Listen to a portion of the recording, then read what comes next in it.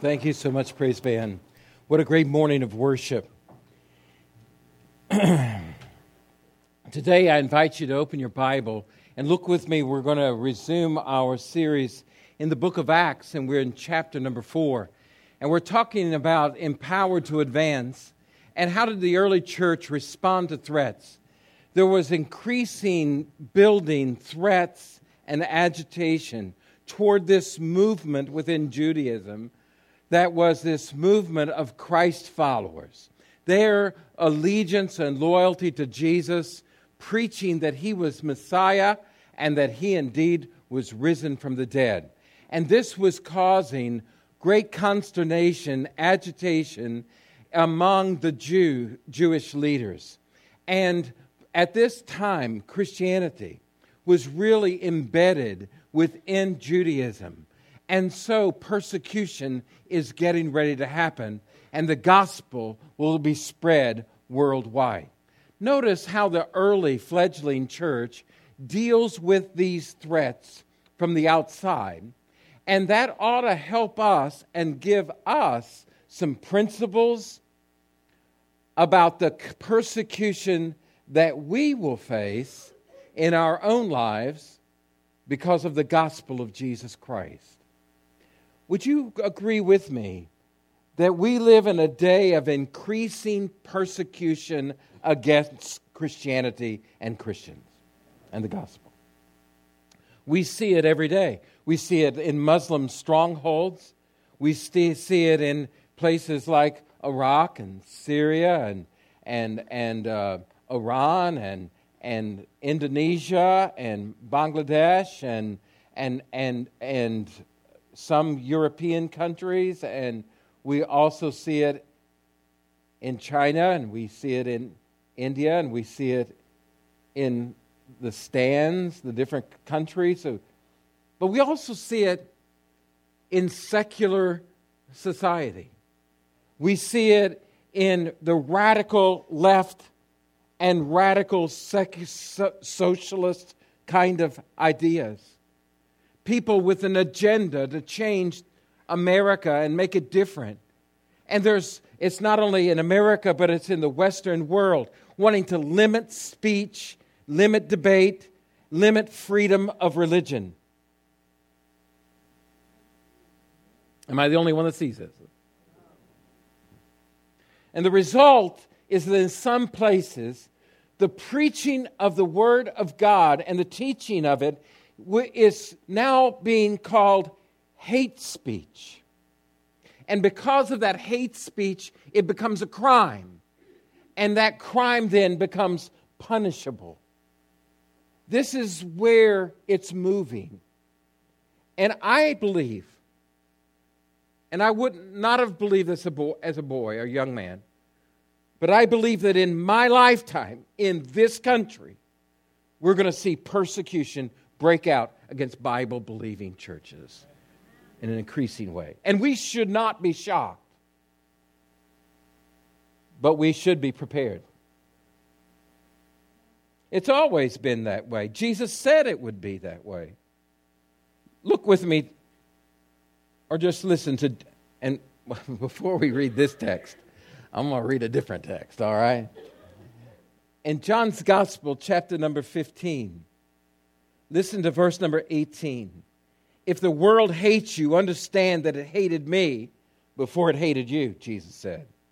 If you were of the world would love you as its own. However, because you're not of the world, but I've chosen you out of it, the world hates you. Remember the word I spoke to you.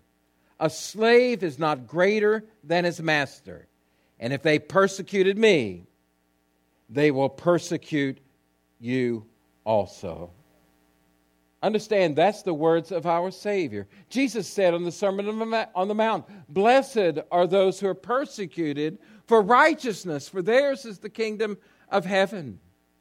Jesus said, blessed are you when men persecute you, insult you, say all manner of evil against you falsely because of me. Rejoice and be exceedingly glad, for great is your reward, which is in heaven.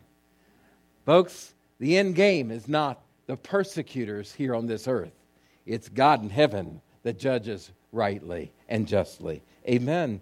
2 Timothy 3:12 says, all who desire to live a godly life in Christ will be persecuted. Persecution comes to all of us. Dietrich Bonhoeffer, the great Lutheran pastor and professor who died as a martyr at the hands of Adolf Hitler and the Nazi regime, wrote from his Flossenburg cell in 1937 these words: suffering is a badge of the true Christian. The disciple is not above his master. Luther reckoned it so. Listen to, and Bonhoeffer quotes Martin Luther. He said, among the marks, Luther considered it among the marks of a real church. And one of the memoranda drawn up in his preparation of the Augsburg Confession of Faith similarly defines the church as a community of those who, quote, who are persecuted and martyred for the gospel's sake. Discipleship means allegiance to the suffering of Christ, and it's therefore not at all surprising that Christians should be called on to suffer. Folks, we should not be surprised by this. Bishop Sheen said, one advantage to being knocked on your back is you're facing toward heaven. Now, how did the early church respond to these threats and persecution? And then how do we respond to it? And that's the lesson for today. That's the sermon for today. I want you to look with me in Acts chapter 4, beginning with verse number 5, and we're going to look through verse number 20. So if you have your Bible, look with me to the book of Acts and chapter number 4, beginning with verse number 5. The next day the rulers and elders and scribes assembled in Jerusalem with Annas the high priest, Caiaphas, John, and Alexander, and all the members of the high priestly family. After they had Peter and John stand before them, they asked the question, by what power or what name have you done this? Peter was filled with the Holy Spirit and said, rulers of the people and elders, if we're being examined today about a good deed done to disabled man, by what means he was healed, let it be known to all of you and to all the people of Israel that by the name of Jesus Christ the Nazarene, whom you crucified, whom God raised from the dead, by him this man is standing here before you healthy. This Jesus is the stone despised by you builders, who's become the cornerstone. There's salvation in no one else. There's no other name under heaven given to people by which we must be saved. When they observed the boldness of Peter and John, realized they were uneducated, untrained men, they were amazed and knew that they had been with Jesus. And since they saw the man who had been healed standing with them, they had nothing to say in response. After they had ordered them to leave the Sanhedrin, they conferred among themselves, saying, what should we do with these men? For an obvious sign, evident to all who live in Jerusalem, has been done through them. We cannot deny it. But so this does not spread any further among the people, let's threaten them against speaking to anyone in this name again. So they called them for them, ordered them not to preach or teach at all in the name of Jesus. But Peter and John answered them, whether it's right in the sight of God for us to listen to you rather than God, you decide. But we're unable to stop speaking about what we have seen and heard. Amen. I want us to look at this passage of Scripture. And the first thing I want you to notice in this passage of Scripture is that they refuse to be intimidated. They refuse to be intimidated. And you know what? That's what we must do as well. We must refuse to be intimidated whenever they begin to come against us. Now, this was an intimidating situation. Look with me in verse number 5. Verse number 1, actually, it says, they were speaking to the people, the priest, the commander of the temple guard, and the Sadducees confronted them. And they were provoked because they were preaching the name of Jesus. And they seized them, and they put him in jail, and they kept him overnight in jail. But notice in verse number 4, it says that the number of men grew to 5,000 who were followers of Jesus Christ. The church was growing and flourishing. The next day, they haul them out from prison where they've kept them, and they bring them before the rulers and elders and scribes that are assembled there, and they bring them before the Sanhedrin. This is, they bring them before them, and they're threatening them. Now, you'll remember what set this whole thing up. Is Peter and John were on their way to the temple in the hour of prayer, and there was a man that was begging there for alms, and they said, "We don't have any silver or gold, but what we have we give to you in the name of Jesus of Nazareth.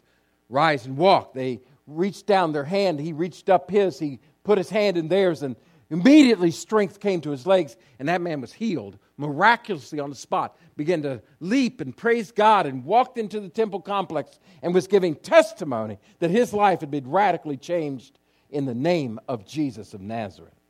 And so when that happened, a large group of people came and listened to the gospel, and Peter and John preached the Lord Jesus to them. And so the whole temple complex was turned upside down, and many were turning to Christ and being saved. This infuriates the Sadducees in particular. And they were like a ruling class among the Sanhedrin. They really weren't the lead persecutors against Jesus. They were more of a secular group, a political class of people. They were materialistic and rationalistic. They denied the supernatural. They denied that there were evil spirits. They denied there were angels. They denied the resurrection of the dead. They didn't really believe that the Messiah is literally coming, but it's more of an idea of liberty. And so they were a ruling class, a political class. They were power hungry. But they are offended by the preaching of Jesus and the resurrection of the dead because they think it's a political threat to them. And so they turn against the early church, these secularists, and they're trying to intimidate them to shut up. But they're always guarded because they're politically calculating how they deal with this movement. And obviously there's a man whose life's been changed, and everybody knows it. They'd all walked by this guy scores of times from years. They had walked by this person. They all knew him. They had probably contributed to him. But now he's standing perfectly healed, over 40 years old, never been able to walk in his life, and he's giving testimony that the name of Jesus Christ has done this. So they tried to intimidate John and Peter by bringing them before this Sanhedrin, this council. Now, presiding is Annas. Annas has been the lead Sadducee and chief priest, and while other chief priests are named like Caiaphas, for over 60 years they were all related to Annas. Either one of his 5 sons or his son-in-law are the chief priests. So they're like the ruling class. They're the intellectual elite. They're the ones with political power. You might say they were part of the swamp of Jerusalem. And so they're trying to intimidate them to be quiet. They had them stand before them. Now look how intimidating this would be. Here's Annas, here's Caiaphas, here's John, Alexander, these important Sadducees, a handful of and priests and some Pharisees. And it's like the Supreme Court. And they bring Peter and John to stand right before them, these Galilean fishermen, to give an account by what power or what name you're doing this. It is nothing but sheer intimidation.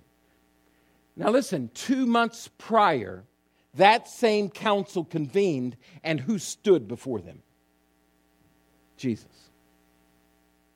So just 2 months prior, they witnessed this from a distance, Peter in particular, and you remember that he denied Christ while they were examining him. The same people. And they have followed through on their threats and had killed Jesus. Don't you know that what intimidation to them? But they refused to give in to that intimidation. And so they asked the question, by what name, what power? Well, that just opened the door for them to give testimony to the name of Jesus Christ. Why do you think that they could be so bold? Look with me to Romans chapter 8, verse... We'll skip a couple of slides. Romans chapter 8, verse 31. What then are we to say about these things? If God is for us, who can be against us? He did not even spare his own son, but offered him up for us all. How will we not also with him grant us everything? Verse 35. Who can separate us from the love of Christ? Can affliction or anguish or persecution or famine or nakedness or danger or sword? As it's written, because of you, we're being put to death all day long. We're counted as sheep to be slaughtered. No, in all these things, we're more than victorious through him who loved us.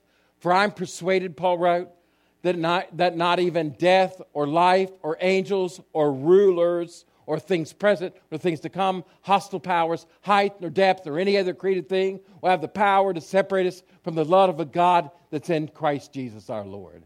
Why did they refuse to be intimidated? Because you gave Jesus everything you had. And you lied about him. And you took him to Pilate. And they killed him at your persuading. But God raised him from the dead. And if he's for us, who can be against us? We're not afraid of you. What are you going to do, kill us?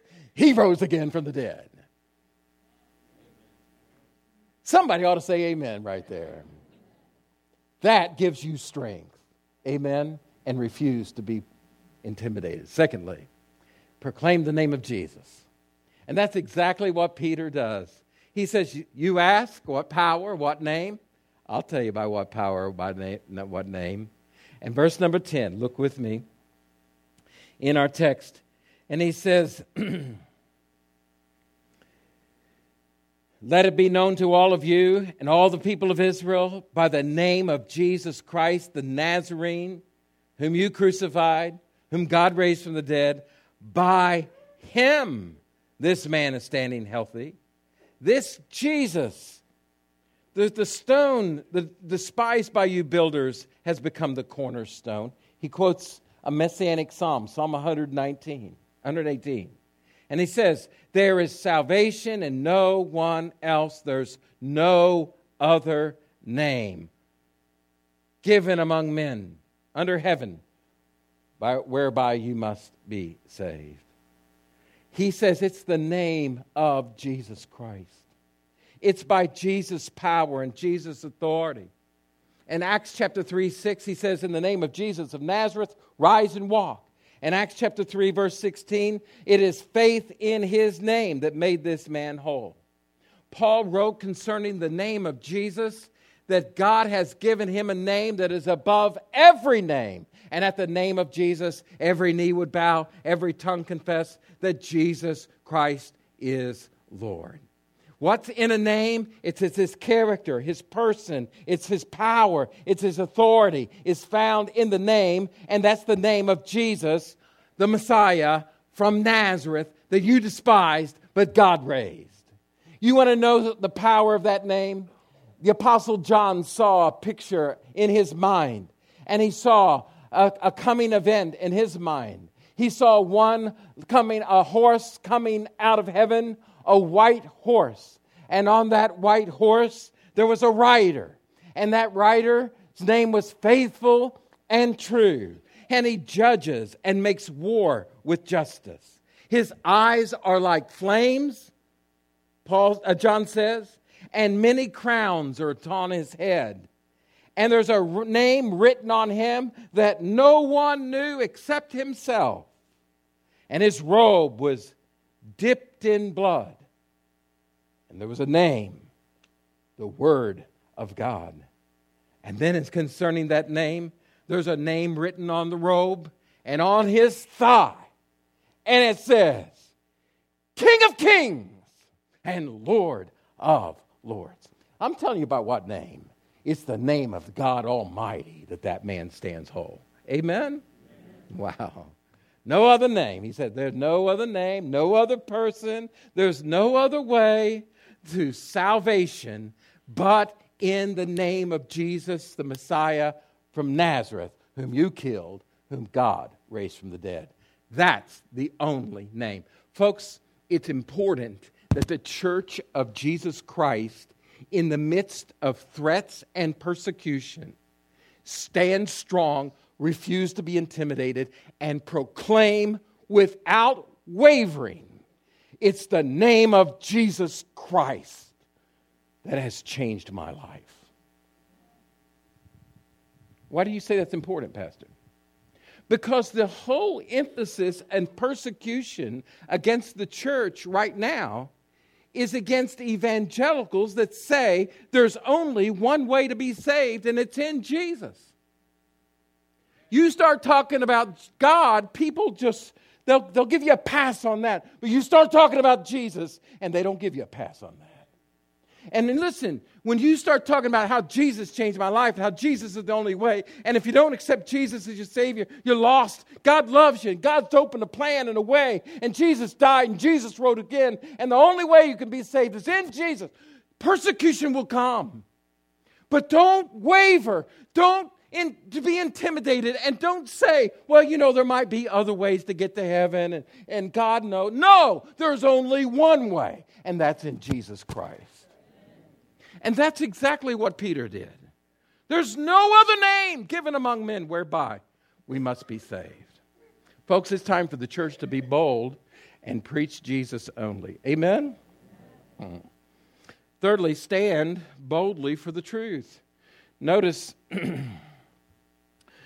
in verse number 18, so they see the boldness of Peter. They realize they're untrained and uneducated men, but they've been with Jesus. They see the man that's standing there healed. There's nothing that they can do about it. So they decide that they're going to threaten them. Now listen to what they do. So they called them, verse 18, and ordered them not to preach or teach at all in the name of Jesus. But Peter and John answered, whether it's right in the sight of God to listen to you rather than God, you decide. But we are unable to stop speaking about what we've seen or heard. What they're saying is, what's right, you decide what's right in your own eyes, but let me tell you about us. We can't stop telling what we know. We're going to tell you what we have seen. Notice the end of this, verse 20. What we have seen and what heard. That's what a witness does. He tells what he's seen and what he's heard. He tells what he knows to be true.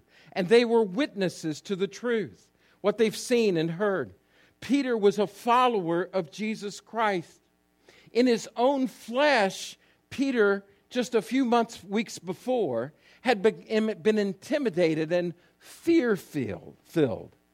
As a matter of fact, when he was before that same Sanhedrin court, Jesus, all night long, and they're examining him, persecuting him, mocking him, slapping him, making fun of him, accusing him of blasphemy, telling lies about him, Peter becomes so filled with fear that a slave girl asks him, aren't you a Galilean? Aren't you one of his followers too?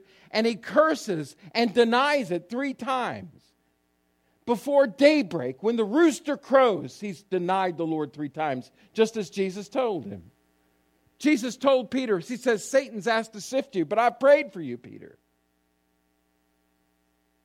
But after the resurrection, after he's been restored to Christ, after he's been filled and empowered by the Spirit, when the Holy Spirit has come upon you, you shall be my witnesses in Jerusalem, Judea, and Samaria. And Peter is filled with the Holy Spirit, and he looks at that Sanhedrin council and says, you boys decide what's right or wrong. But as for me and John, we can't help talking about what we know to be true. Jesus is risen again. Woo, man.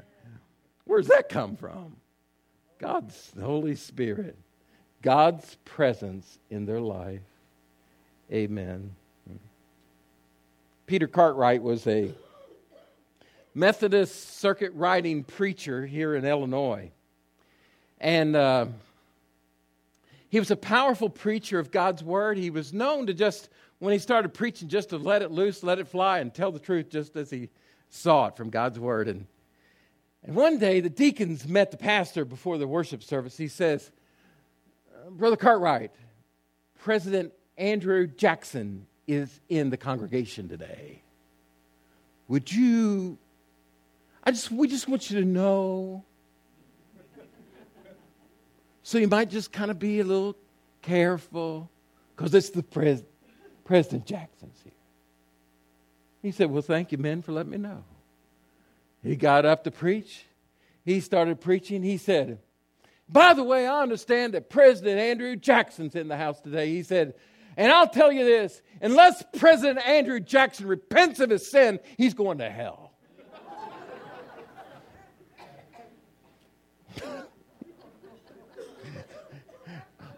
All the deacons and leaders went, oh my God. They were so concerned that he had offended the president. Afterwards, the president said, I want to meet the pastor. He goes and meets the pastor. He says, Pastor Cartwright, he said, if I had men like you in my troops, he said, we'd whip the world. He said, I thank God for you and your truthfulness. Amen. There was a truth in these men that you couldn't stop. I'm going to skip the Acts 5 passage. It's a very similar passage in Peter's in Acts chapter 5. Notice the next main point.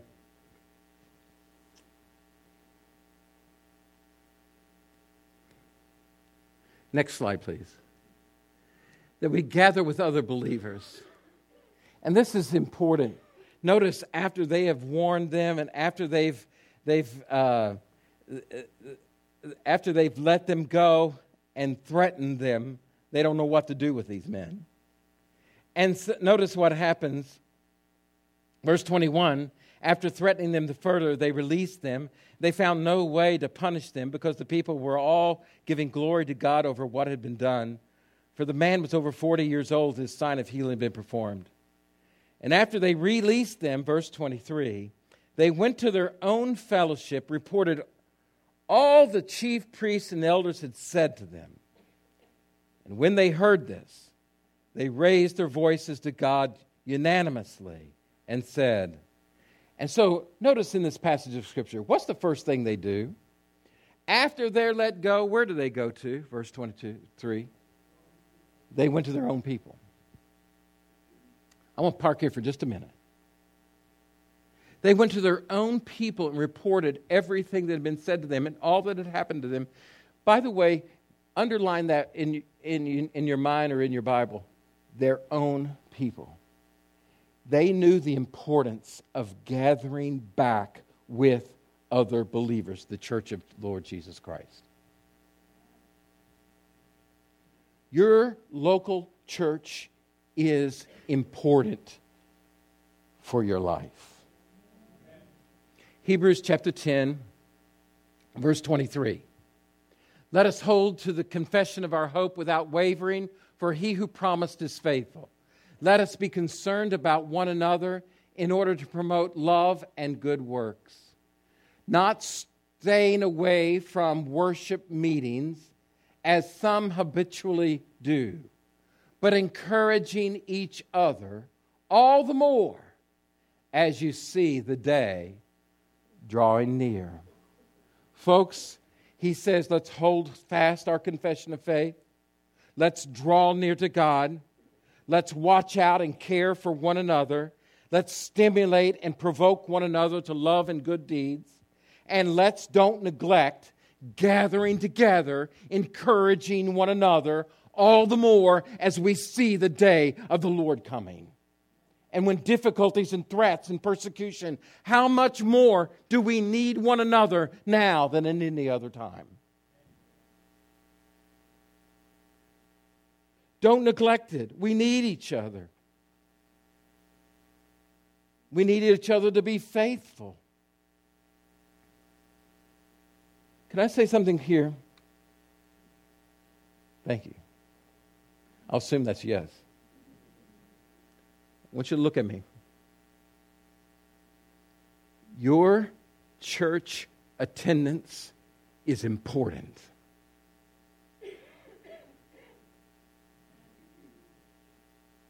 You're not hearing me. Your church attendance is important. We need each other. Something happens when we gather together and worship God here together that can't happen anywhere else. The Spirit of God does something when we all come together and we pray for each other, we love each other, we encourage each other, we lift one another up. We need each other, and we need God's presence among us.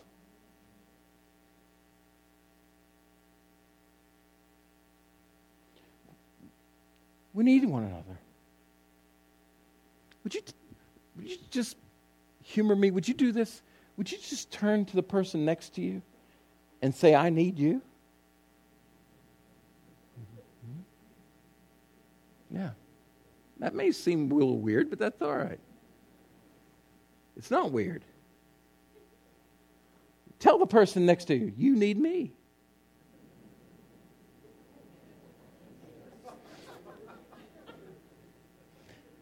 If you guys make it weird, that's on you.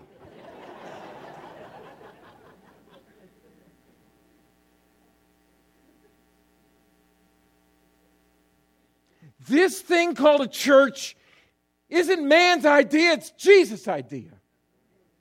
He said, upon this rock I'm going to build my church, and the gates of hell cannot stand up against it. My folks, the word church means called out, those who assemble together in the name of Christ. We need each other. Persecution, Satan and all of his forces coming against us. And we're going to every ball game, every picnic, every excuse, and not making this priority in your life. I'm telling you, this is important. And you need to treat it as important. Man, we're part of God's army. We need encouraged and filled up, fueled up, fired up to go and be the people of God. We need the Lord, and we need each other. Amen? Number 5, pray together. In united concern. Look at verse 24. When they had heard this, they raised their voices. Now notice, when they heard the report and the persecution that John went through, they all together raised their voices to God and said, Master, you're the one who made the heaven and the earth and the sea and everything in them. Notice, they all are together raising their voices. Verse 25, you said through the Holy Spirit by the mouth of your father, save David, your servant, why did the Gentiles rage and the peoples plot futile things? The kings of the earth took their stand, and the rulers assembled together against the Lord and against his Messiah. For in fact, in this city, both Herod and Pontius Pilate, with the Gentiles and the people of Israel, assembled together against your holy servant, Jesus, whom you anointed, to do whatever your hand had planned and predestined to take place. And now, Lord, consider their threats. Grant your slaves that we may speak the message with complete boldness. And while you stretch out your hand for healing, signs, and wonders to be performed through the name of your holy servant, Jesus. What was included in this prayer? First of all, he said, God, you created all of heaven and earth. All of it is yours and your authority. God, you are sovereign. You've seen what they did, how they came against your servant Jesus, whom you anointed. God, you've seen all of that. But God, not only you are creator And not only are you omnipotent, and not only is all power yours, God, but God, you are sovereign, and you were carrying out, even when they did evil, you were carrying out your predetermined plan. You were sovereignly working. You're omniscient. You're in control. God, you are the ruler and king. We're trusting you. God, you hear their threats. Would you take note of their threats? They didn't ask that they would be released from the threats. They said, God, you know their threats. But God, we're yours, and we give ourselves fully and completely to you. Help us to speak the word with boldness. Grant us the ability to preach your name with boldness. Isn't that fantastic? So that is the prayer of their heart. Your Creator, your anointed one is from you, Jesus. Consider them, but grant us boldness. Folks, we need to be a praying church. We need to be a praying church. Let me just share this with you. This church was united together when they heard of persecution against Peter and John, and they lifted up them before the Lord, all together in one voice. Can I say something to you? Listen, whenever believers are being persecuted anywhere, we are connected to them. We're a part of the church of Jesus Christ. Can you please say amen with me? Amen. So when our brothers and sisters are persecuted, we need to be praying and lifting them before the Lord God Almighty in prayer. Number 6, be filled with the Holy Spirit. When they had prayed, the place where they were assembled was shaken. They were filled with the Holy Spirit and began to speak God's message with boldness. Notice they were filled with His Spirit and they spoke with boldness. Ephesians chapter 5, verse 18. Don't get drunk with wine that leads to reckless actions, but be filled with the Spirit. How am I filled with the Holy Spirit? That means my life is fully and completely yielded to Jesus Christ.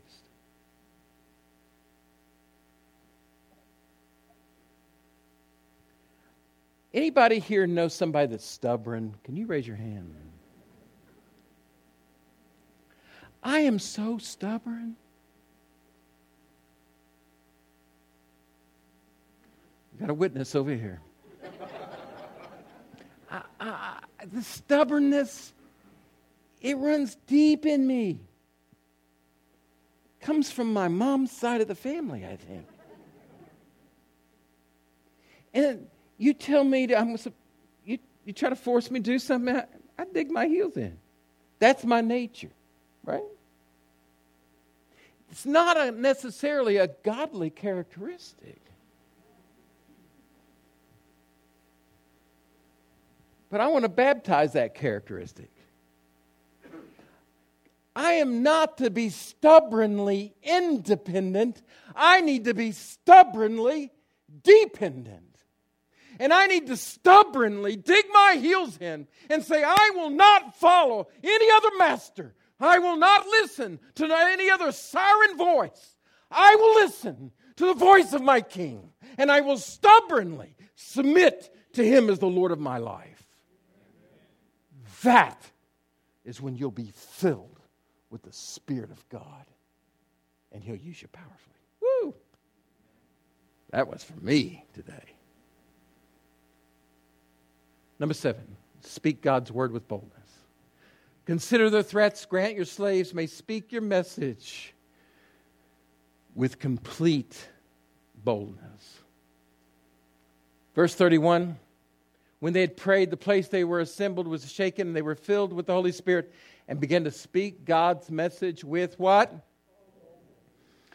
May we boldly follow Christ. Transforming the world one person at a time. We'll only do that if we speak the gospel with boldness. Gregory Gomez, 10 years ago, was preparing to graduate from Ole Miss. 10 years ago, he had already interned for Ralston Purina, Nestle. 10 years ago, he had a job promised him as an engineer. 10 years ago, they said, Greg, if you can start as soon as school is done, we'll put you to work. And 10 years ago, he said, I must go to Peru to share the gospel of Jesus Christ. And they said, we'll keep your job for when you come back. 10 years ago, he walked the mountains and the hills of Peru, preparing the way for the bold gospel of Jesus to be preached. And 10 years ago, he died in a wreck. But God ushered him in to his presence. I'm telling you, there is no loss of reward when you boldly obey the Lord Jesus. Amen. Amen.